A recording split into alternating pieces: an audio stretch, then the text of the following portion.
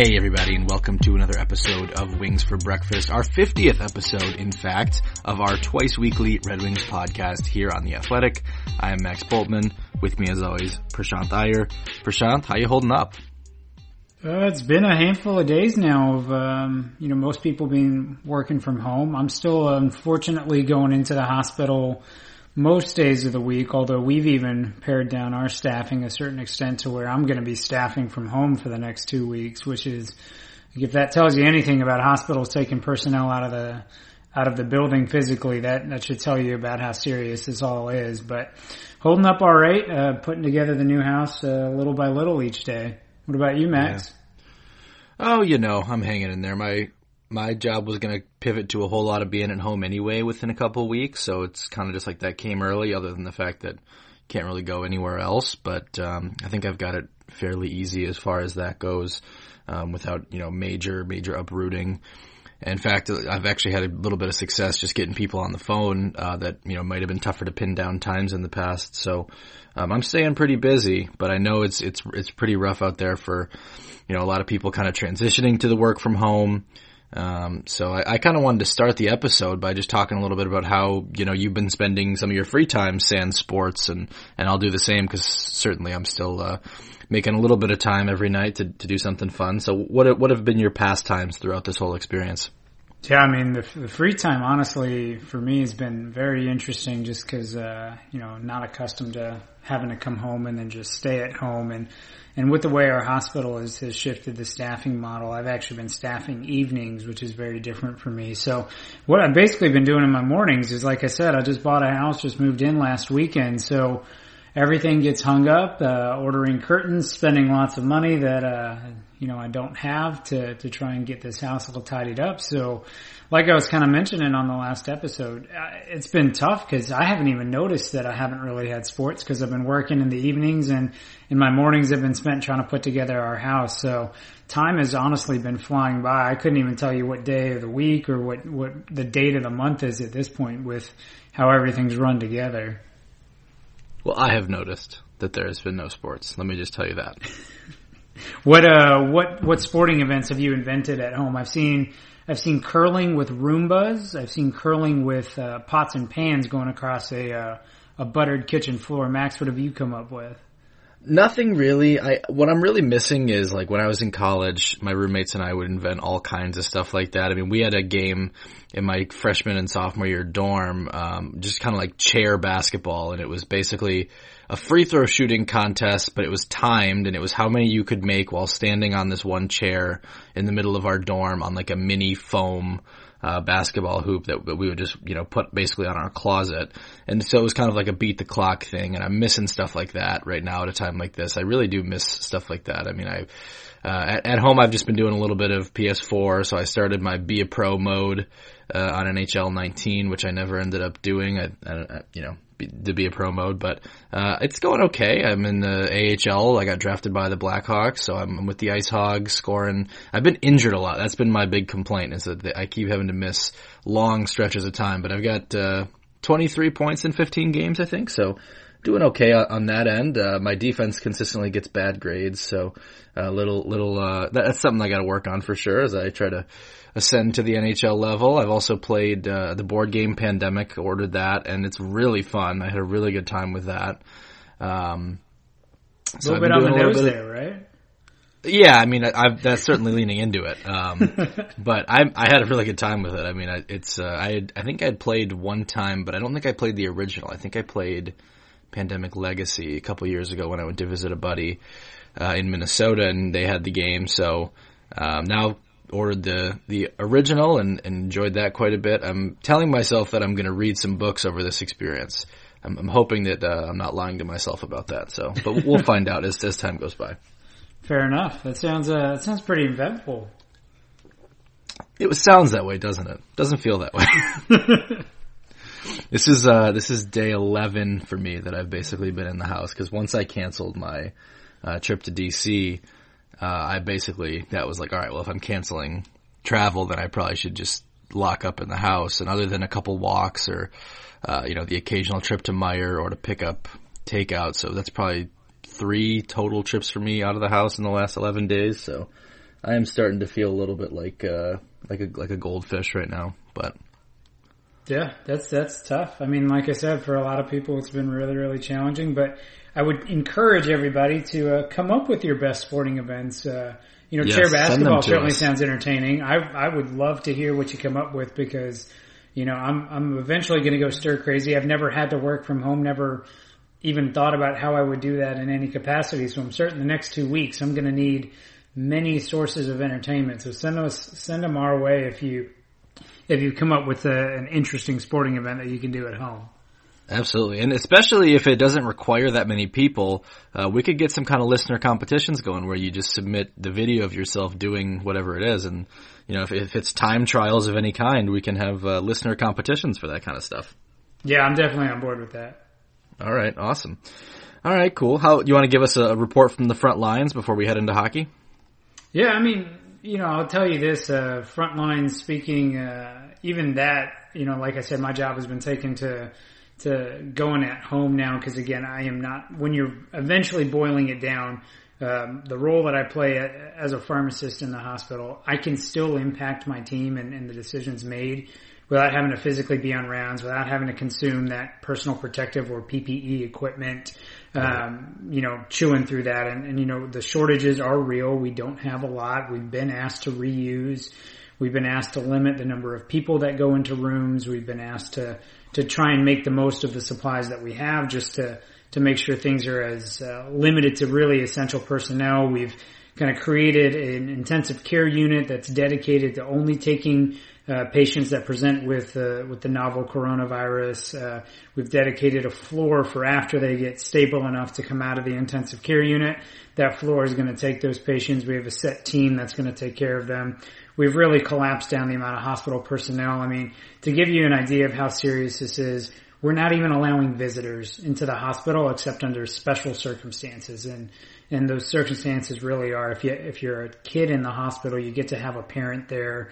And, if you've had a surgery in the last 24 hours, you can have a visitor. And then if it's an end-of-life situation, we're allowing visitors in on a case-by-case basis. But to really tell you how much, this is having an impact, that's kind of the level that the hospital has gone to. And it's an uncomfortable environment to be in. It's certainly a bit taxing mentally to have to think about that. But like I said, I am lucky that in a sense, my job is not needing to be on the front lines and I can support remotely to make sure that the people that really are on the front lines still have all the equipment and support that they need.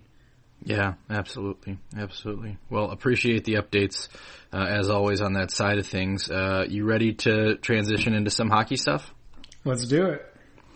All right, so we've got kind of a list going of various things we can talk about throughout this quarantine, and consider this kind of a call. If there are things you would like us to talk about, send them our way, and we will add them to the list. But we pulled a couple for today, and we're going to start with one of them, which is kind of one of those, those like Twitter things where it's like build a team on this budget, and they kind of give you the $5 tier, the $4 tier, the $3 tier. So we got one of those, an all-time Red Wings team. This one's for $18 because it's 6 players when you consider the goalie. So basketball, it's usually 15, but there's only 5 players involved there. So the $5 tier is Gordie Howe, Steve Yzerman, Alex Delvecchio, Nick Lidstrom, Red Kelly, Terry Sawchuk. The $4 tier, Pavel Datsyuk, Sergei Fedorov, Ted Lindsay, Chris Chelios, Vladimir Konstantinov, Dominik Hasek. Did you edit that and put Hasek in the $4 tier? I did. I changed it up on you just before we had to do this. Yeah, you just want to find a way to get Hasek in your lineup. You're exactly $3 right. tier is Henrik Zetterberg, Sid Abel, Brendan Shanahan, Larry Murphy, Reed Larson, and Chris Osgood. The $2 tier is Norm Ullman, Sid Howe, John Ogrodnik, Paul Coffey, Marcel Pronovost, and Mike Vernon. And the $1 tier, Igor Larionov, Mickey Redmond, Marcel Dion, Marty Pavlich, Jack Stewart, Brian Rafalski, Nicholas Cronwall, and Jimmy Howard. So, even though you've slightly cheated on the tiers, I'm going to let you go first here. All right. So, I think my first pick here has to be Dominik Hasek in the $4 tier. I'd be kind of pissed if you rearranged him and then didn't pick him. I mean, I had to take him, but with all due respect, if you're thinking about balancing how great the player is with what they meant to the Red Wings, Terry Sawchuk is an all-time great goaltender. When I was building this out, these different tiers, I did this in consultation with Greg Krupa, formerly of the Detroit News, who, has been watching the Red Wings for 50 years and could actually give me some sort of perspective on how great the all-time greats were for the Red Wings. So a lot of the historical piece is done with his input. With that being said, I think you think about what Sawchuk meant to the Red Wings, the number of years he was there for the team. I think that's why he has to go in that $5 tier, but conveniently, if I'm going to take the first pick, I'm going to take Dominik Hasek in the $4 tier. Now, just to clarify, we're not doing overlap, I assume? Yeah, no overlap. We're going to make this tougher on us because you and I can't overlap, but you guys out there, feel free to take whoever you'd like to construct the best team you possibly can. Yep. All right. I like that. All right. Well, I like to build from the back, so I'm going to start with Nick Lidstrom. All right. So Max has already burned his first $5 on Nick Lidstrom. And so I'm at $4 right now with Dominik Hasek. And so I think, thinking about this, you have, from my perspective, I've got $14 left to work with. I've got 5 spots to fill. That means I can spend roughly $3 a spot. I think the big thing that you're looking for when you're constructing an all-time great team is you're trying to find the guys that can do all aspects of the ice. You're trying to avoid the one-dimensional players as much as possible. And granted, in Red Wings history, you don't have a lot of those. So I think the next pick for me has to be Sergei Fedorov, also out of that $4 tier. All right. Well, then I better go and take Steve Yzerman. I'm going to get done with my $5 shopping early. All right. So you've just spent like 60% of your money on 2 players? That's how I do it. All right, Max, I see it. That's fine. That's one way to go about it. So obviously, Max, you've gone for the big Red Wings greats as well as good of a player as you can do. I think from my standpoint, if I'm gonna be slick here, I think I'm gonna drop down into the $3 range, and I'm gonna take Henrik Zetterberg there. A good pick. I'll take Niklas Kronwall. Try to get some average annual value considerations back in my favor. I would just rewatch the 2009 Stanley Cup final against Pittsburgh the other day for a story. I know a lot of Red Wings fans weren't happy that we did that, but it was a really good game to watch, and the biggest takeaway I had from that game was how incredible a player Niklas Kronwall was. That was, pretty close to his peak. He was unbelievable in that game. And I will happily match him up next to Nicklas Lidstrom on my blue line and get that squared away right off the hop. It's not a bad way to do it, and I think if you're looking for something to do at home, one of the things you should do is go to some of these advanced stats websites out there like HockeyViz.com, run by Michael Blake McCurdy, or go to Evolving Hockey and check out the website run by the Evolving Wild Twins. And from the period of about 2008 to 2013, I would encourage everybody to just take a peek at what Niklas Kronwall's stats look like. I think a lot of people forget that in that time frame, the Red Wings still had Nick Lidstrom, they had Brian Rafalski, they had Brad Stewart, they had a lot of guys that kind of overshadowed Niklas Kronwall to a certain extent.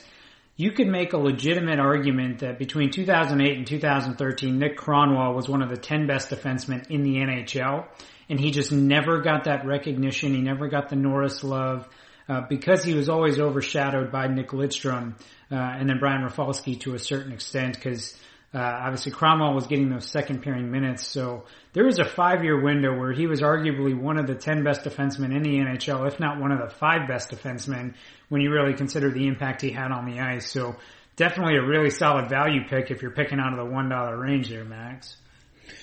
Yeah, so if this was this is your pick next, isn't it?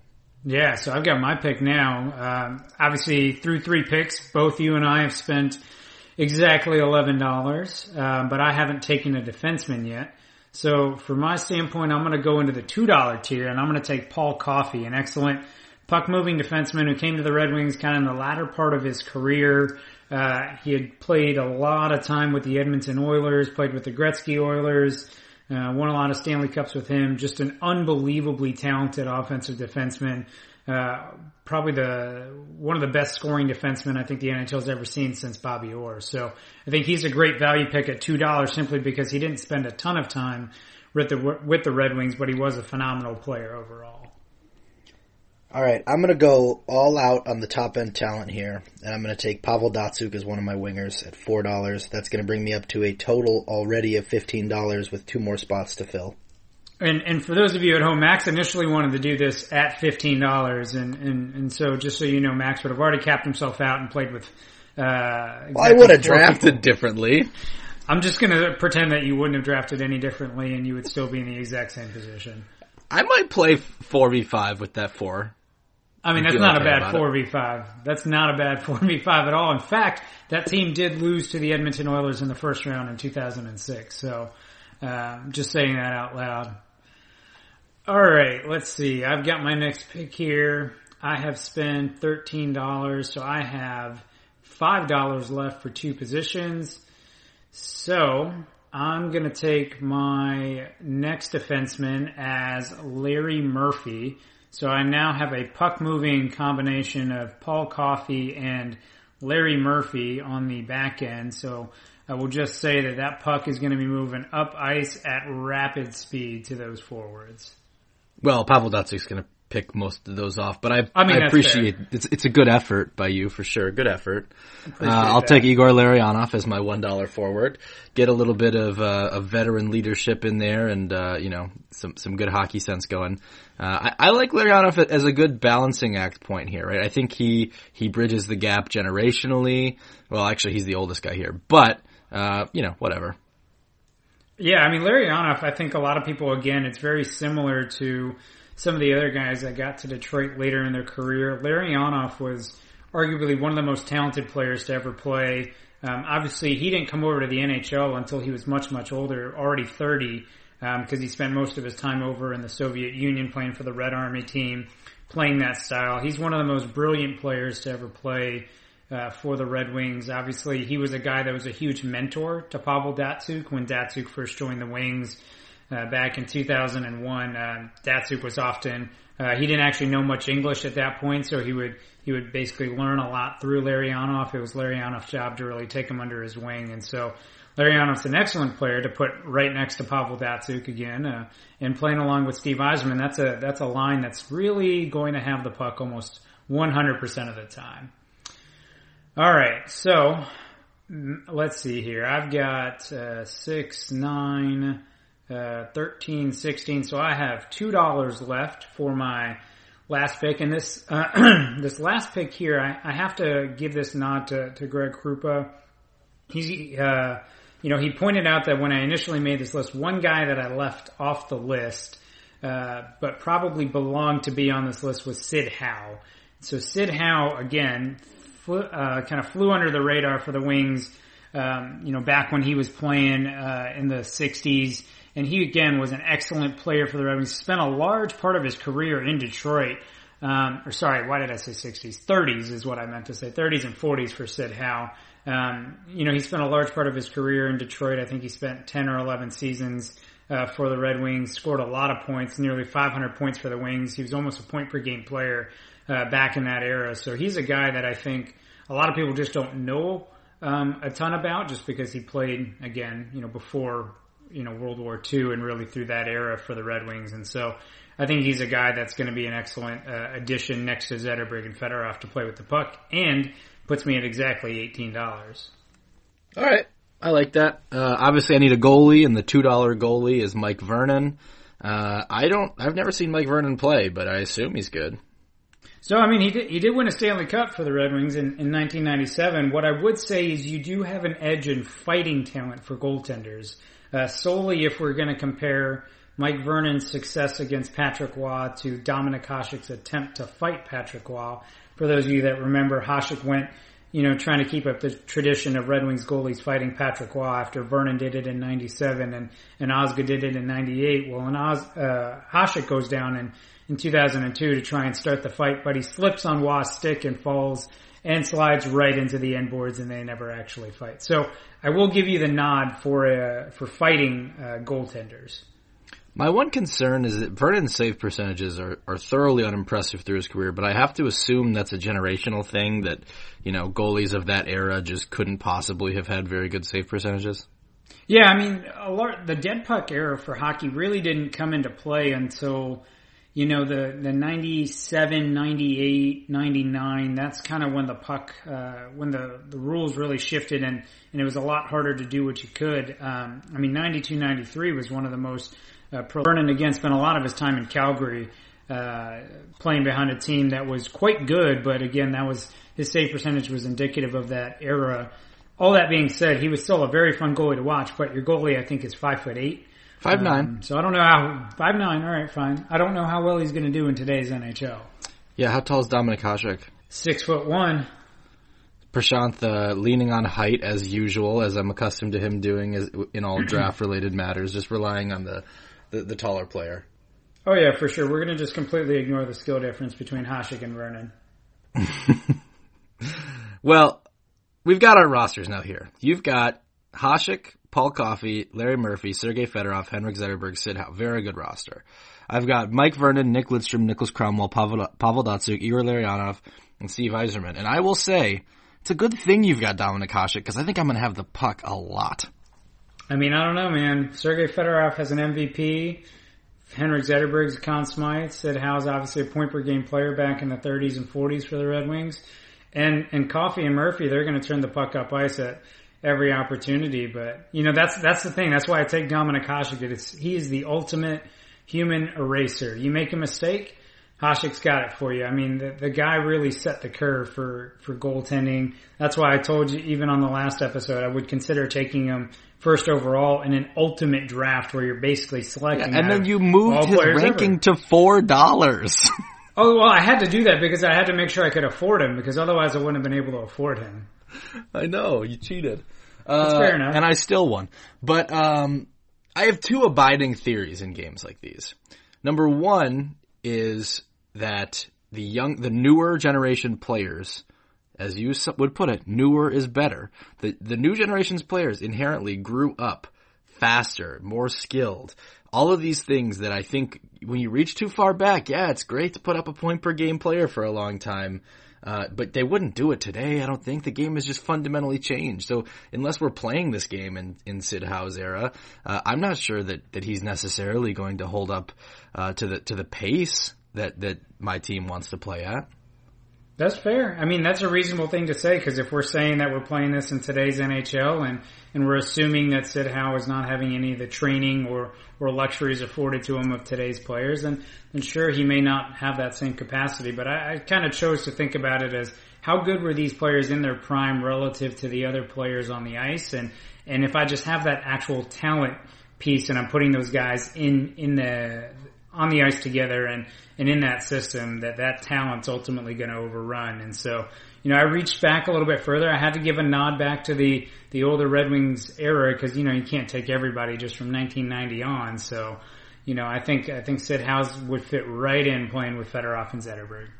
My other abiding theory in games like this always is that the difference in the $5 and $4 tiers is way different, or is way more pronounced. 5 to 4, or 5 and 4 dropping off to 3, than 3 dropping off into 1. So I like to build my teams at the polar ends of these. I like to get multiple $5 players if I can. If not, then I'm going to get one $5 player and two $4 players. And then I'm going to build up with most of it. Like Nicholas Cromwell for $1, that's a steal. Yeah, and I mean, honestly, when everybody goes to evaluate our teams here, you're going to notice that I took all my players out of 2, 3, 4. And Max, you took two fives, 2 1s, two ones. Yep.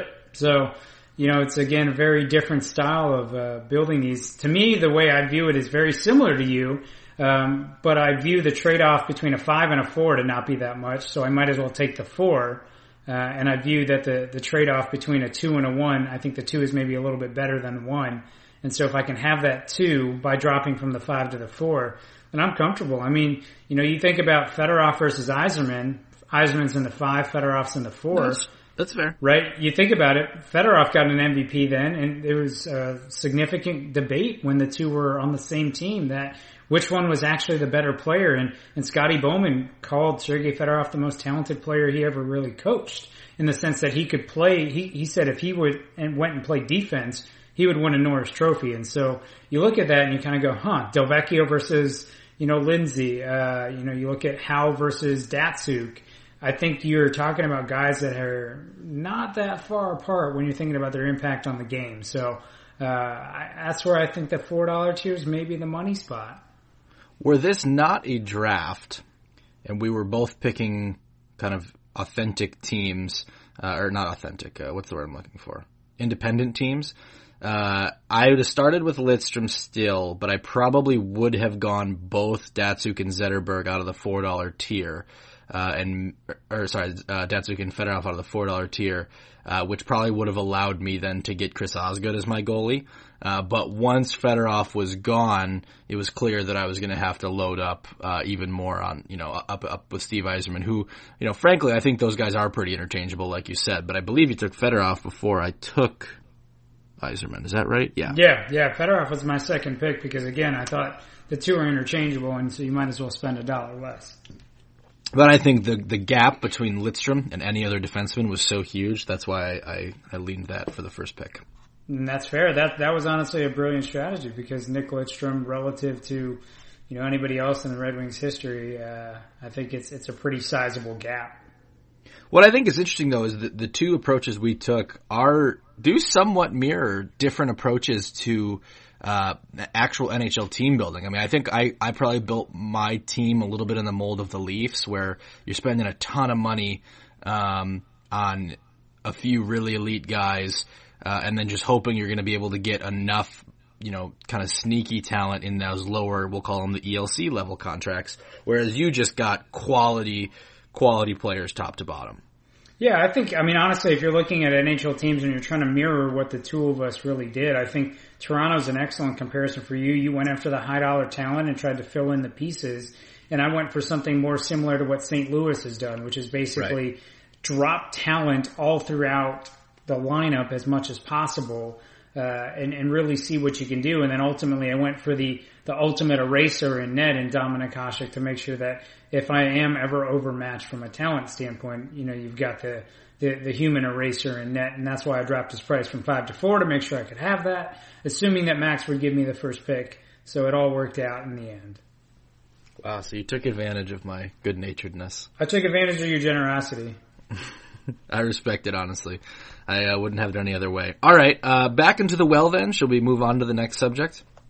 Yeah, so obviously with everyone, we'll post these lineup cards for everyone to make their own teams. Send in the best teams you think you can make, and then also let us know who would actually win a game between the two of our teams, because I need this for bragging rights, because I'm pretty sure I lost the last time we did something similar to this. I thought that one turned out pretty close. I think we got about a 50-50 split in verdicts. Yeah, but I think the percentages favored you, and so I wasn't super happy with that. All right. Well, yeah, let us know. Let us know whose team you'd take. I mean, what is a 7-game series? A game 7? Yeah, let's go. All right, yeah. 7-game series. Who's going to win this? All right, let's do it. All right, so then the next, segment that we'll really spend some time on, and we'll spend some time on doing these over the next few episodes, is basically talking about some of the big moments or pivotal moments in Red Wings history, and what would have happened if the opposite happened, or what would have happened if it went differently. And no, we're not going to talk about the 2009 Stanley Cup Finals, because I have no patience to talk about that. That never happened.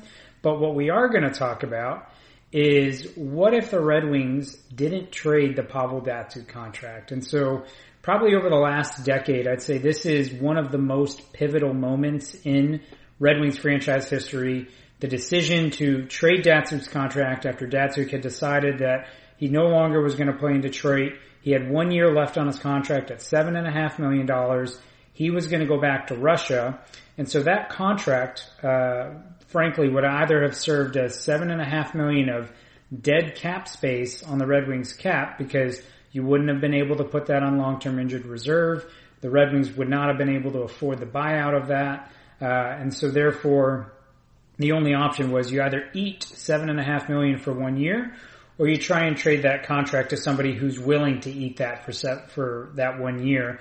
So ultimately the Red Wings get to the draft. They hold the 16th pick in the draft. They make the decision to trade the 16th pick in the draft along with the Pavel Datsyuk contract to the Arizona Coyotes in exchange for the 20th pick in the draft, the 53rd pick in the draft, Joe Vitale, who ultimately spent the entirety of his contract on long-term injured reserve due to concussion histories, and Detroit gets that $7.5 million in cap space. Now that 20th pick, we all know, turns into Dennis Cholowski, and the 53rd pick that year turns into Filip Hronek. So with that being said, how do you foresee the Red Wings looking had they not made that deal? Because ultimately we know in hindsight that that $7.5 million goes to Thomas Vanek, Franz Nielsen, and the Red Wings spend a lot of money in that 2016 offseason that they're still kind of recovering from. So Max, what do you think about this situation? And knowing what you know now, would you have done anything differently? I don't know how to answer that part.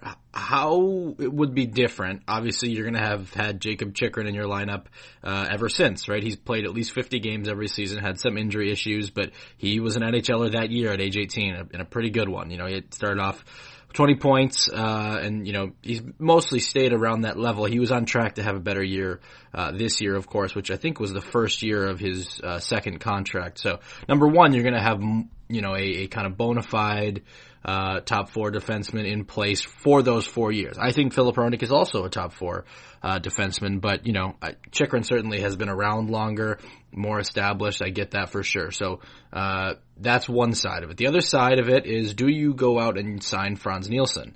That's a tough one. I don't think you have the money to do it, but it's not like in the absence of Pavel Datsyuk, the Red Wings were probably just going to punt the center position that year. Now, the argument is that the real hypothetical is, does it force them to rebuild sooner? Which I think is a really interesting question.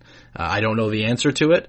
If it forces them even slightly into play even slightly worse in that 2016-17 season, do they creep up a couple of slots in the 2017 draft? Are they drafting closer to, like, you know, I'm still guessing they're probably not getting into that bottom four where you had Makar and Miro Heiskanen drafted. But can they get into that 5, 6, 7 spots? There were still some pretty good players on the board in those places. Elias Pettersson went 5th. Cody Glass went 6th. Elias Anderson didn't hit. Neither did Casey Middlestat as of yet. But, you know, could they move up 4 spots and get to Elias Pettersson? That's an interesting what if. So I think those are all kind of the considerations that you're making here. My guess is, you see the Red Wings ultimately come out in a pretty similar place, but maybe looking a little bit different.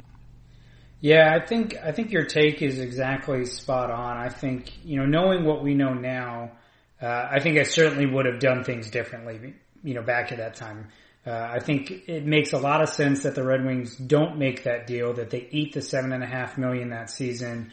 They choose not to move out of the 16th spot, and they take Jakob Chychrun at 16th overall. And again, you know, putting yourselves back in those shoes, remember that Chychrun was at one point that season projected to be the number 2 player in the draft.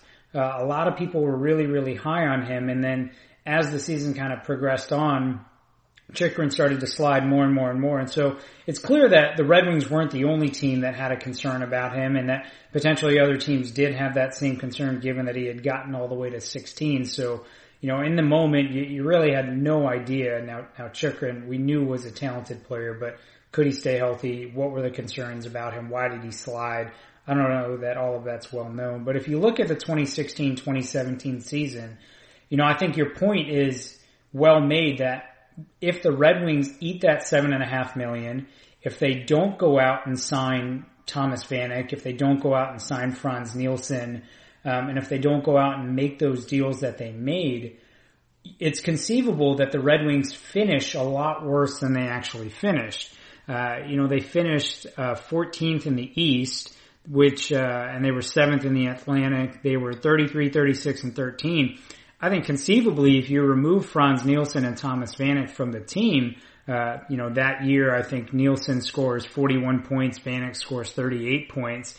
you take those two guys out, I think you're talking about a bottom three team. And then again, the dominoes kind of fall. All right. If you're a bottom three team and you're in the 2017 draft, you're potentially in the territory of Heiskanen, Makar, Pettersson, Cody Glass, as opposed to being at 9 where the Red Wings ultimately ended up picking Michael Rasmussen. So, very interesting. Now that draft again was slanted more towards the top 5. There was a lot of interchangeability between 6 and 15. Even in the 2017 draft, Timothy Liljegren was supposed to be as high as 2 or 3, and he was a guy that slid after he got mono that draft year. But I think ultimately when I look at this situation, I do think that if you don't make that deal, the Red Wings can't sign it really Franz Nielsen. They might have been able to afford Vanek, but probably not.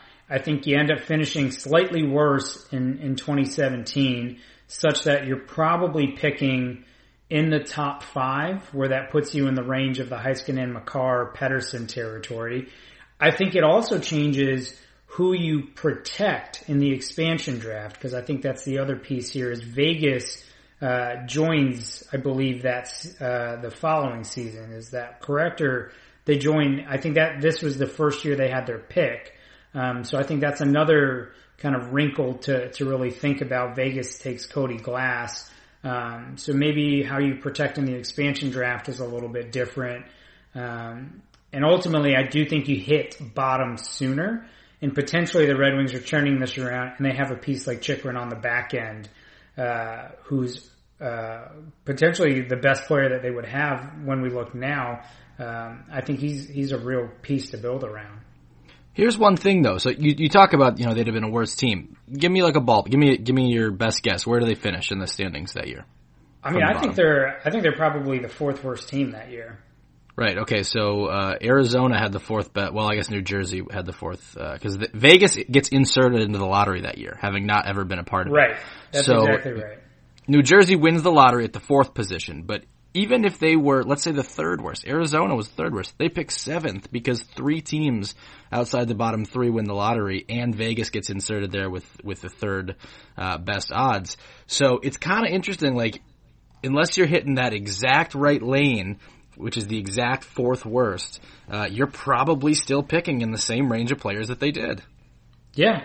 No, I mean, you're absolutely right. And then again, you have to ask yourself, because again, some people had Michael Rasmussen as high as 6. Does it fundamentally change anything about who they pick? I think that's, again, a path that we'll never know. That's an answer we'll never know, simply because Rasmussen could have been the highest guy they had on their board at that point. So no way to really say if that's any different. But again, yeah, Max, you make a great point there that the Wings would probably have been picking in that same chunk of players with no guarantee that any of those guys in the 3 through 5 range would have slipped. And even at that point, I think people were thinking the Heiskanen pick was a little bit of a stretch at 3 when Dallas ultimately made that pick there. So, who's to say what would have actually happened? I think the other wrinkle that I kind of mentioned was the expansion draft protections would have been a little bit different because Franz Nielsen, when he signed, he had the no move clause. He had to be protected.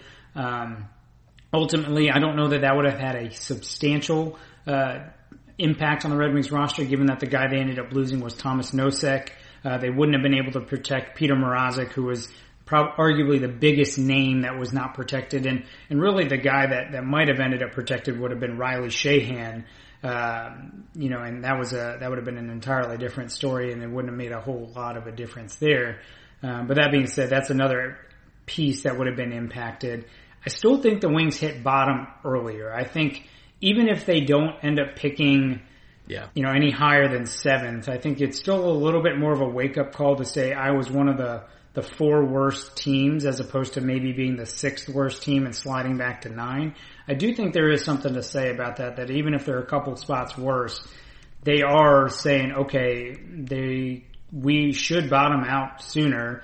The 25-year playoff streak still ends, and you don't have that Franz Nielsen contract on the books, and you've got a piece like Jakob Chychrun to move forward. So it's a question that's going to frustrate Red Wings fans for years. It has frustrated Red Wings fans for years.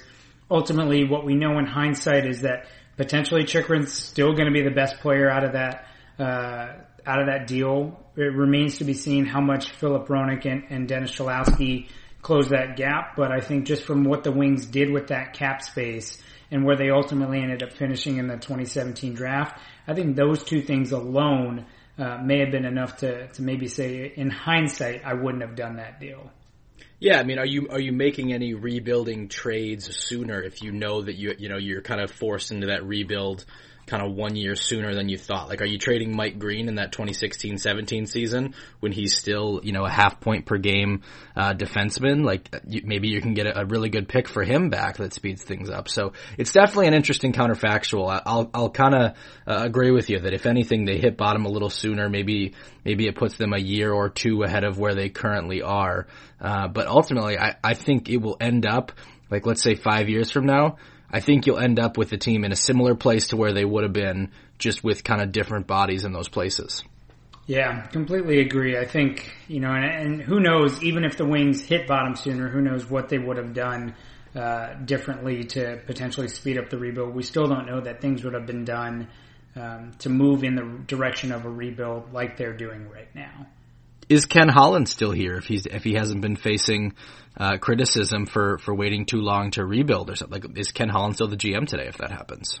Yeah, I mean, to be quite honest, the 2016 offseason and the 2017 draft, I think, were the two biggest sticking points for Red Wings fans with Ken Holland's management of the rebuild. Like, he had done such a good job, obviously, over the 25 years of bringing in people, and he wasn't GM for all 25 years, so I should say, really for the 15 years that he was GM, he had done a really good job of bringing in people, keeping the team competitive. I think the Justin Abdelkader contract was kind of the first big red flag, but really I think the two things that fans had a lot of issues with was the 2016 offseason and the 2017 draft, and if both of those are different because of this trade, potentially Ken Holland is still the general manager of this team if both of those moves are handled or scenarios are handled differently and potentially better. I want to take one quick break here to tell you guys about the Black Tux. The Black Tux believes every groom deserves a better experience when it comes to finding formal wear, a suit or tuxedo, for their big day. Did you know the Black Tux was actually started by two guys who had one of the worst tuxedo fittings you could imagine? Turns out they aren't alone in this frustration. Just listen to these one-star reviews from competitor tux shops that shall not be named. Go elsewhere. This place is pretty terrible, unless you're dressing like your grandpa for Halloween. We felt weird buying a suit from somebody so unhappy. We were afraid his bad vibes might follow us to our wedding day, so we left. What I love about the Black Tux is that they have an easy online ordering process that brings your suit or tuxedo straight to you. Just pick a style at theblacktux.com and request a free home try-on so you can feel the fit and quality before you commit. And if online isn't your style, the Black Tux has showrooms all over the country where you can find your fit and plan your look. From there, they'll ship your order 2 weeks before your wedding so you can check it out one last time. Talk about commitment. Whether you're buying your outfit or looking to rent, you won't find a formal wear experience or designs like the ones you'll find at the Black Tux. If you want your wedding to be remembered for the right reasons, order your suit or tuxedo at theblacktux.com and enjoy 10% off with code WINGS. That's theblacktux.com, code WINGS, for 10% off your purchase. The Black Tux. Formal wear for the moment. All right, we'll do one more thing before we get into today's questions, and which is something I'm sure we'll do a few times. We'll do a mock draft of the top half of the first round here. I'm sure every hockey podcast on this earth is going to do some version of this over the next month. But I'll run a quick tankathon. We'll see how the lottery hits, and we'll get rolling. All right, first pick goes to the San Jose Sharks, so the Ottawa Senators. Do you want to go alternating order here? You want to take the first pick? All right. Yeah, so obviously if you're Ottawa and you've got the option to select at one, you're going to easily take Alexis Lafreniere. There's no debate right now. Lafreniere appears to be on the John Tavares level of good. All right, Winnipeg Jets jump up into the 2 spot. They will take Quinton Byfield, and they are going to get a heck of a young center. That is a scary force to put into an already really good forward group. One that really did need an infusion of youth, too. Like, they're one of the older quality forward groups, but if you give Quinton Byfield a couple of years to learn from Mark Scheifele before he's got to really take the reins, that's kind of a scary proposition there. Number 3 is Montreal. Yeah, I was going to say, how much fun is Byfield with Wheeler, Connor, Laine, and Scheifele and Nikolai Ehlers? I mean, that's a lot of fun.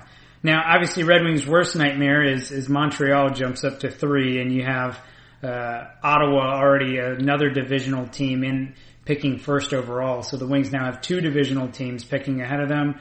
Montreal at 3, I think this is a little bit of an interesting one here because 3 is where this entire draft could really unravel. You don't know, what decision that is going to be made here that's going to set the stage. I think Montreal still picks a forward. And so I think they would lean towards Tim Stützle from Germany, and I think they take him at 3rd overall if I'm in Marc Bergevin's shoes. All right, and I conveniently have the Red Wings pick at number 4. I'm pretty torn here, though. I think that this could go any number of ways. I ultimately will settle on them taking Marco Rossi as kind of the complementary center there. Him and Dylan Larkin alternating in the top 6 and whatever interchangeable combination you want. I think that's the right call. But I think both Lucas Raymond and even Jamie Drysdale could be really good picks there. Drysdale obviously is kind of the two-way center or two-way defenseman that you're going to want to build around those kind of players, and then Raymond with some of the really high-end skill and sense. So I'll take Rossi there for Detroit, but I think there's going to be some good conversation no matter who's picking at 3 and 4 of what the course of action is for those teams. You've got Ottawa now at number 5. Yeah, so Ottawa at 5 is going to get potentially 2 top 5 picks in our mock here. I still think if I'm Ottawa, my personal pick at this point would be Lucas Raymond. That being said, I think Ottawa probably takes a defenseman here, given that they have that luxury. I think they take Jamie Drysdale here at 5. It would be interesting if Ottawa went into this thing with 2 top 5 picks, came out of it with 2 wingers. Obviously 2 unreal players. I don't think I would question the picks, but it would be kind of unheard of for a rebuilding team to get 2 top 5 picks in a draft and not come out of it with either a number 1 center or a number 1 defenseman.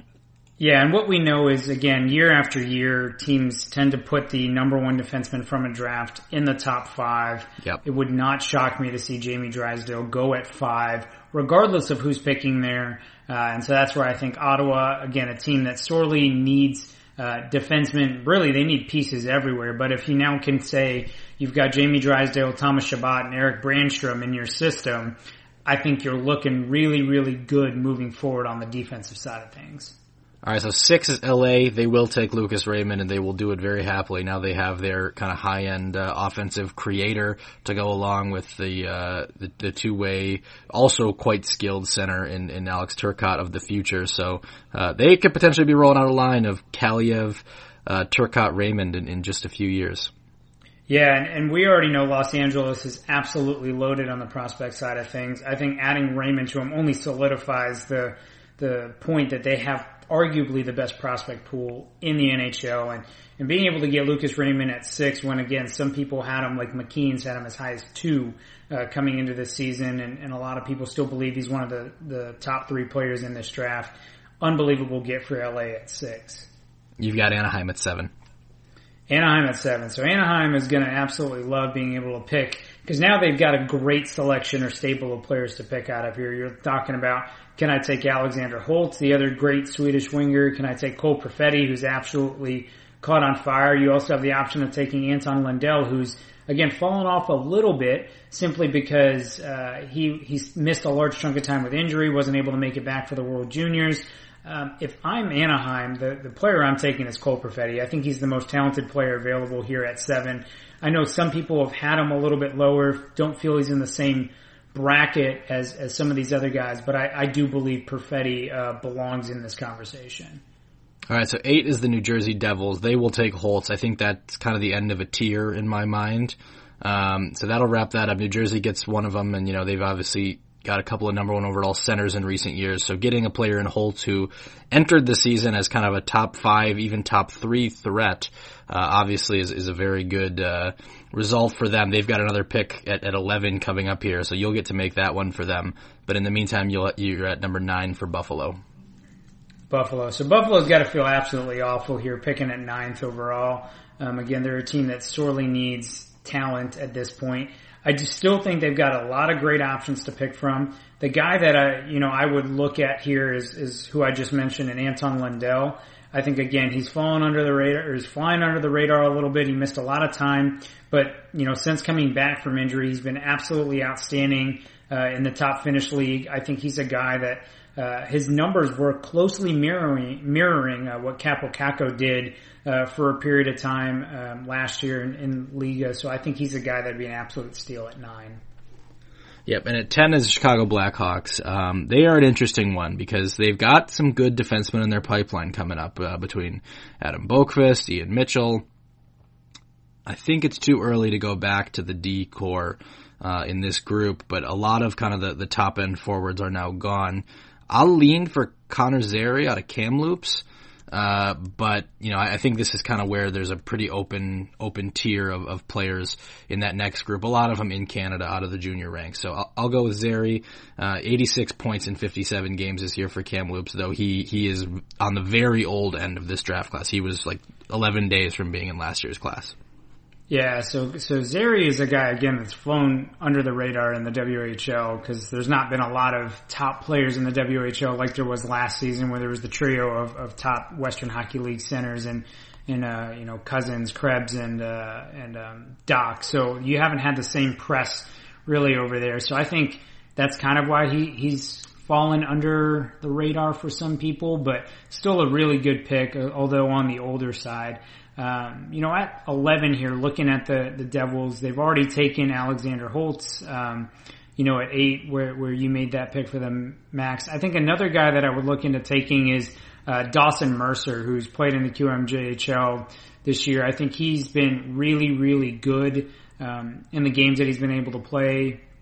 He was relatively close to making Team Canada in the World Juniors. I think he's a really, really good player playing for Drummondville, Joe Valeno's old team. So I think he's a guy that would add a lot. Big winger for them.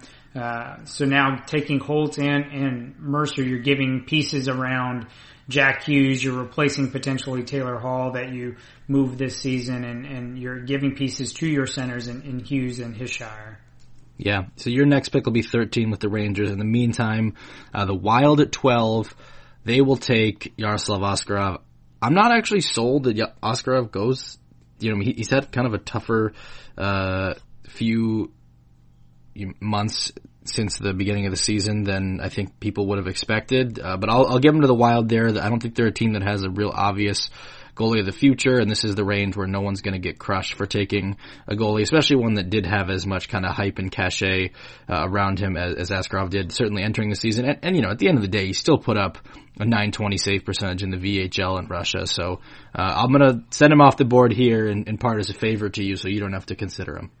Yeah, there was no way you were going to make me take Yaroslav Askarov. I don't even care what team was coming up to draft. They could have 0 goalies in their pipeline. It could be Detroit at 13, and I wasn't going to take Yaroslav Askarov. So I appreciate you saving me from that. So at 13, having the Rangers, I think the Rangers are a team that's done a really good job of scouting outside of North America, and in particular, I think they've done a really good job of scouting Finland and Sweden. So the third winger, I should say, out of Sweden that hasn't gotten as much press as Holt and Raymond is Noel Gunler. And I think he's been an outstanding player. He's certainly cooled off over the last little bit after he had a really strong start to the season. I think all the tools are there. I think he can be a really, really good player. He's 6'2". He's a guy that's not afraid to get into the middle of the ice and really play there. So I think he's a outstanding pick for the Rangers here, and again, they're just loading up on that forward core. Yeah, that's a good one. All right, your last pick is going to be the Columbus Blue Jackets at 15, but at 14 in the meantime, Florida will take Dylan Holloway, and that is he's another one who's on the older side. He could have been like born a week earlier or so. He'd have been in last year's draft class, but he's already played one season at the NCAA level. It wasn't a dominant season, 17 points in 35 games, but I think still a good opportunity for teams to bridge the information gap and know what he's going to look like a little bit moving forward. So I think I'm going to go with Dylan Holloway here at 14 for the Panthers. I think it's a pretty solid pick. I mean, he's certainly the top player in the NCAA right now, or top prospect, I should say, in the NCAA, given that not a whole lot of people do go through the NCAA prior to their draft. So I think he's a good one to pick here.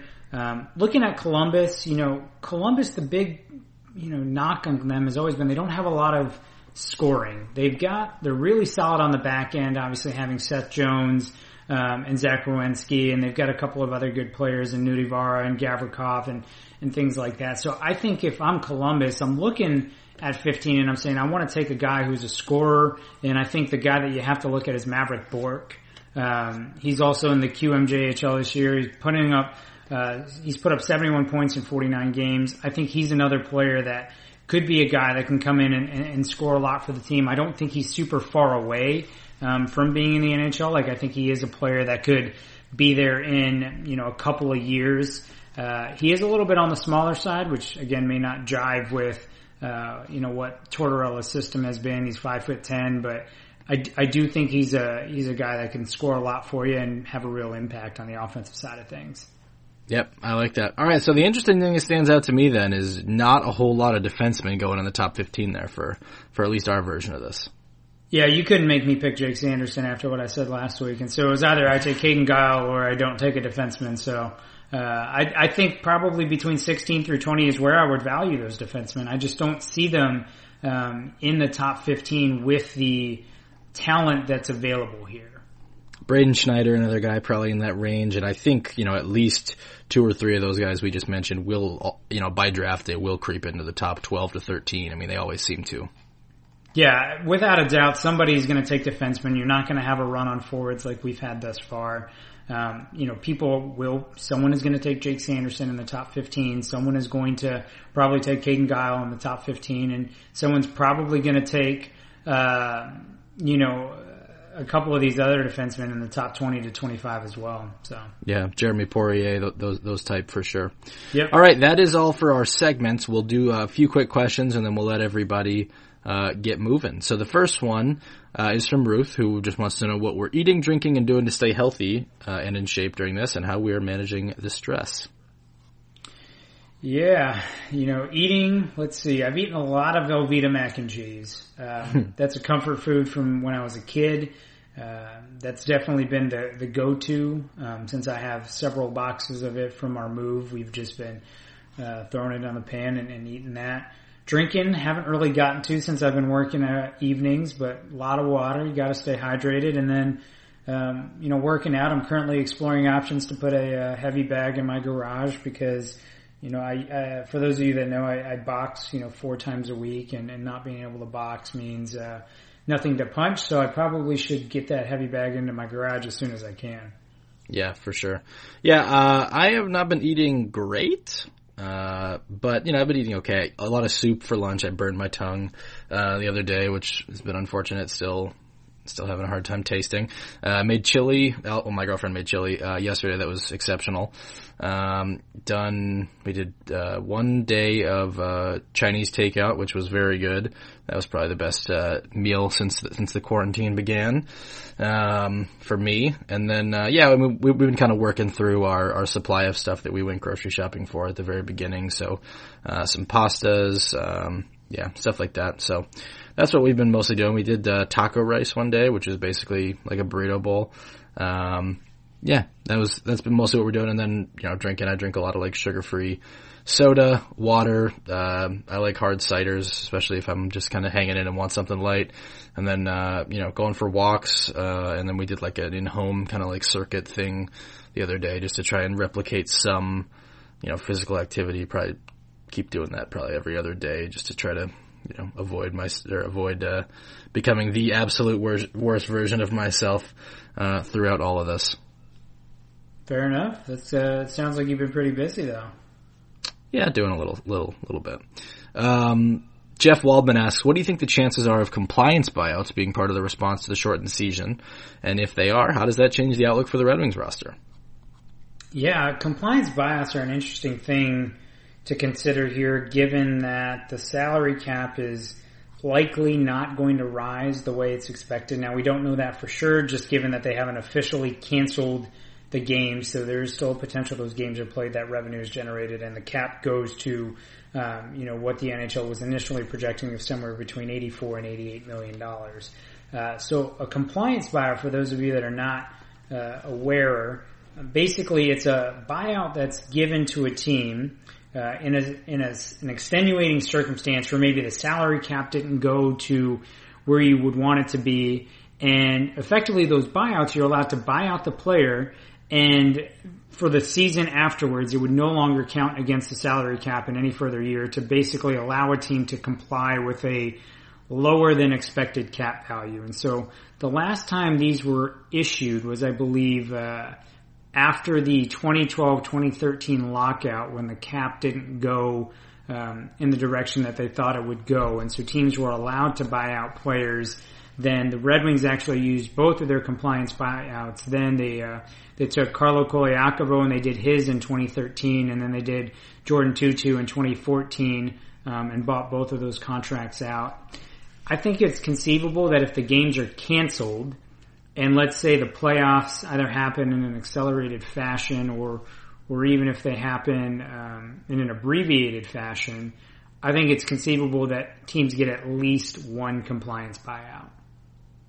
Yeah, it's an interesting approach, especially if the salary cap ramifications are as dire as the worst case scenarios they could be. Let's say there's no more games, then the hockey related revenue is obviously going to be very low. Now, they can kind of agree to have an inflated salary cap, but what does that do to escrow? And at the end of the day, maybe this is the solution to that. As for the Red Wings roster, like, the two candidates are obviously Justin Abdelkader and Franz Nielsen. I think if there were two compliance buyouts, that's kind of a no-brainer for the Red Wings to do. Which, let's say they only get one. If you could only buy out one of them with no penalty to the cap, which one would you buy out? Yeah, I mean, if you're talking about between those two contracts, I think the one you have to buy out is Justin Abdelkader. I think simply because from a positional standpoint, at least, the Red Wings are still short on centers. If they keep Sam Gagner, then they might be all right. But even then, Val Filppula's playing above his head. Franz Nielsen's playing above his head already. The center position is certainly something that the Red Wings need. The second thing is Abdelkader's contract goes on a year longer than Nielsen's contract, and so that's the other advantage. Is the compliance buyout is not just saying you have to still pay the buyout; it's actually effectively ending the contract. Allowing the team to terminate that deal. I think it's gotten to the point where Franz Nielsen maybe provides slightly more value than Justin Abdelkader just from his position. And by virtue of having the shorter contract, I think the one you buy out is Justin Abdelkader. Yep, I think so too, and I think it all comes down to term. If you get a compliance buyout, and you were to buy out Abdelkader before the next season, then you ride out the Nielsen contract even one more season, and it becomes very easy to either buy it out or bury it, and then you're basically greenlit with most of the rest of your cap sheet going forward. So that to me is the answer. We'll see what happens with it, though. I mean, it doesn't sound crazy to me that could happen, but we'll see. Obviously, right now, I think a lot of ideas floating around out there. Yeah, completely agree. And again, just to get ahead of this, for those of you that aren't familiar, if your team uses the compliance buyout on a player, that player cannot re-sign with them for the next year to basically prevent buying someone out and then re-signing them at a lower deal. So no, if the Red Wings bought out Justin Abdelkader, they cannot then bring him back at the veterans minimum of, $1.025 million or whatever it is for next season. Correct. All right, Chris asks, which player's equipment would be the worst to be quarantined with? We've already done which player would you want to be, but this is just, I think, their equipment. So let's say a Red Wings player has randomly dropped off their equipment bag in your kitchen just before a stay-at-home order gets sent down.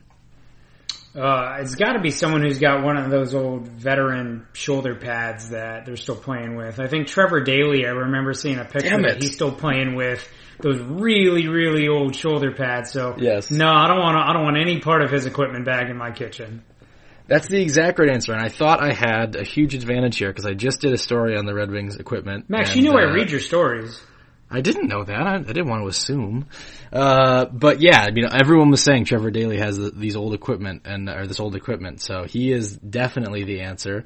If there's another one, now I know most players cycle through equipment pretty quickly. I'm not really worried about anyone else's, I don't think. All right, I'm going to make it easier for you. I'm going to go back in history, and I'm going to pick on Brendan Shanahan. Because Brendan Shanahan, his shoulder pads were the oldest shoulder pads I think I've ever seen. Him and Chris Chelios both used to rock shoulder pads that looked like they belonged in the 1970s. I have to imagine those smelled awful. I have to imagine that as well. If there's any material even left to smell. Like, they might have just been kind of a figment of everyone's imagination at that point. Yeah, I mean, I think at that point they weren't really doing anything to protect the player whatsoever, and they were simply just there for the stink.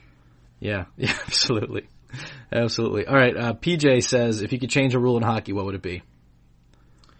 Abolish offsides. I think that's got to be the easiest one. I would just love to see how the dynamics of hockey would change. I think it would substantially alter the way teams defended leads. I think it would substantially alter the way teams spaced out the ice. And to be quite honest, I think if you abolished offside, I think you would ultimately end up with a lot more space to work with on the ice, and you would see a lot more skill come through.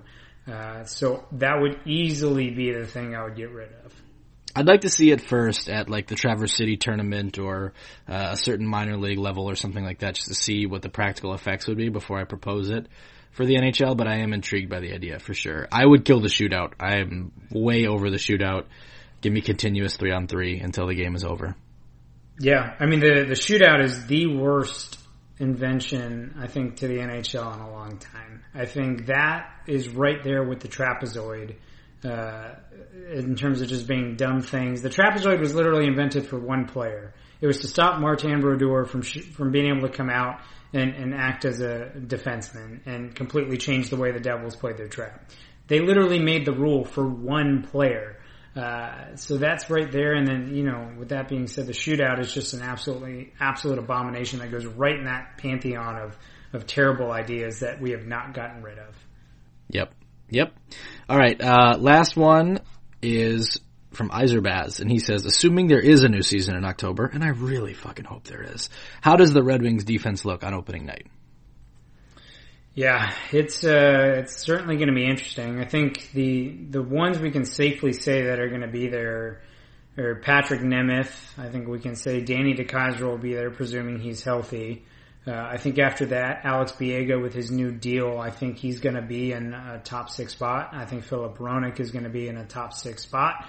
I would presume that Moritz Seider is also going to be in a top 6 spot, and I suspect that final spot is going to be an outside veteran that the Red Wings will sign. I don't foresee the Wings going all young players and bringing in, re-signing Madison Bowey. I don't foresee them having Lindstrom up full time, but I do suspect that that 6th player is going to be an outside player with Lindstrom coming up and being able to rotate, or somebody else being able to come up and rotate. But I don't see anybody else. And that, with me saying all that, that's me again saying that I don't think Dennis Cholowski is in that mix, at least to start the season. Yeah, I could see it either way on Cholowski. I think he was someone who really needed this Griffins playoff run to keep progressing and show something. But I'll say it's DeKeyser, Hronek, Nemeth, Seider, Lindstrom in the lineup, and then Biega is probably your 7th guy, but I think he's going to play a lot of games. But I think he just starts the season as the 7th guy with some kind of acquisition, be it via free agency or trade as the lefty on the other left side next to Lindstrom, probably a veteran. Yeah, I could get on board with that. Yep. All right. That's going to do it for us for today. We'll be back at you in the middle of the week. I have an extremely fun story planned for the middle of the week that hopefully will be out by the time we record that. That'll be a prospect heavy episode. And just for those of you who are really bored, we've got 90% off 90-day free trial at The Athletic just for right now running. So click on any story. It'll be there. And you can get access to all of our coverage for the next 90 days. If the draft happens on schedule, that basically runs you all the way to the draft. So get on that. We'd love to have you on board. We're still getting a lot of stories out there, even though there's no hockey. Lots of prospect, lots of draft, and lots of other stuff, especially if you're into other sports. NFL still rolling strong. You'll get access to all that content. So join us on The Athletic. Thanks for listening. Talk to you later.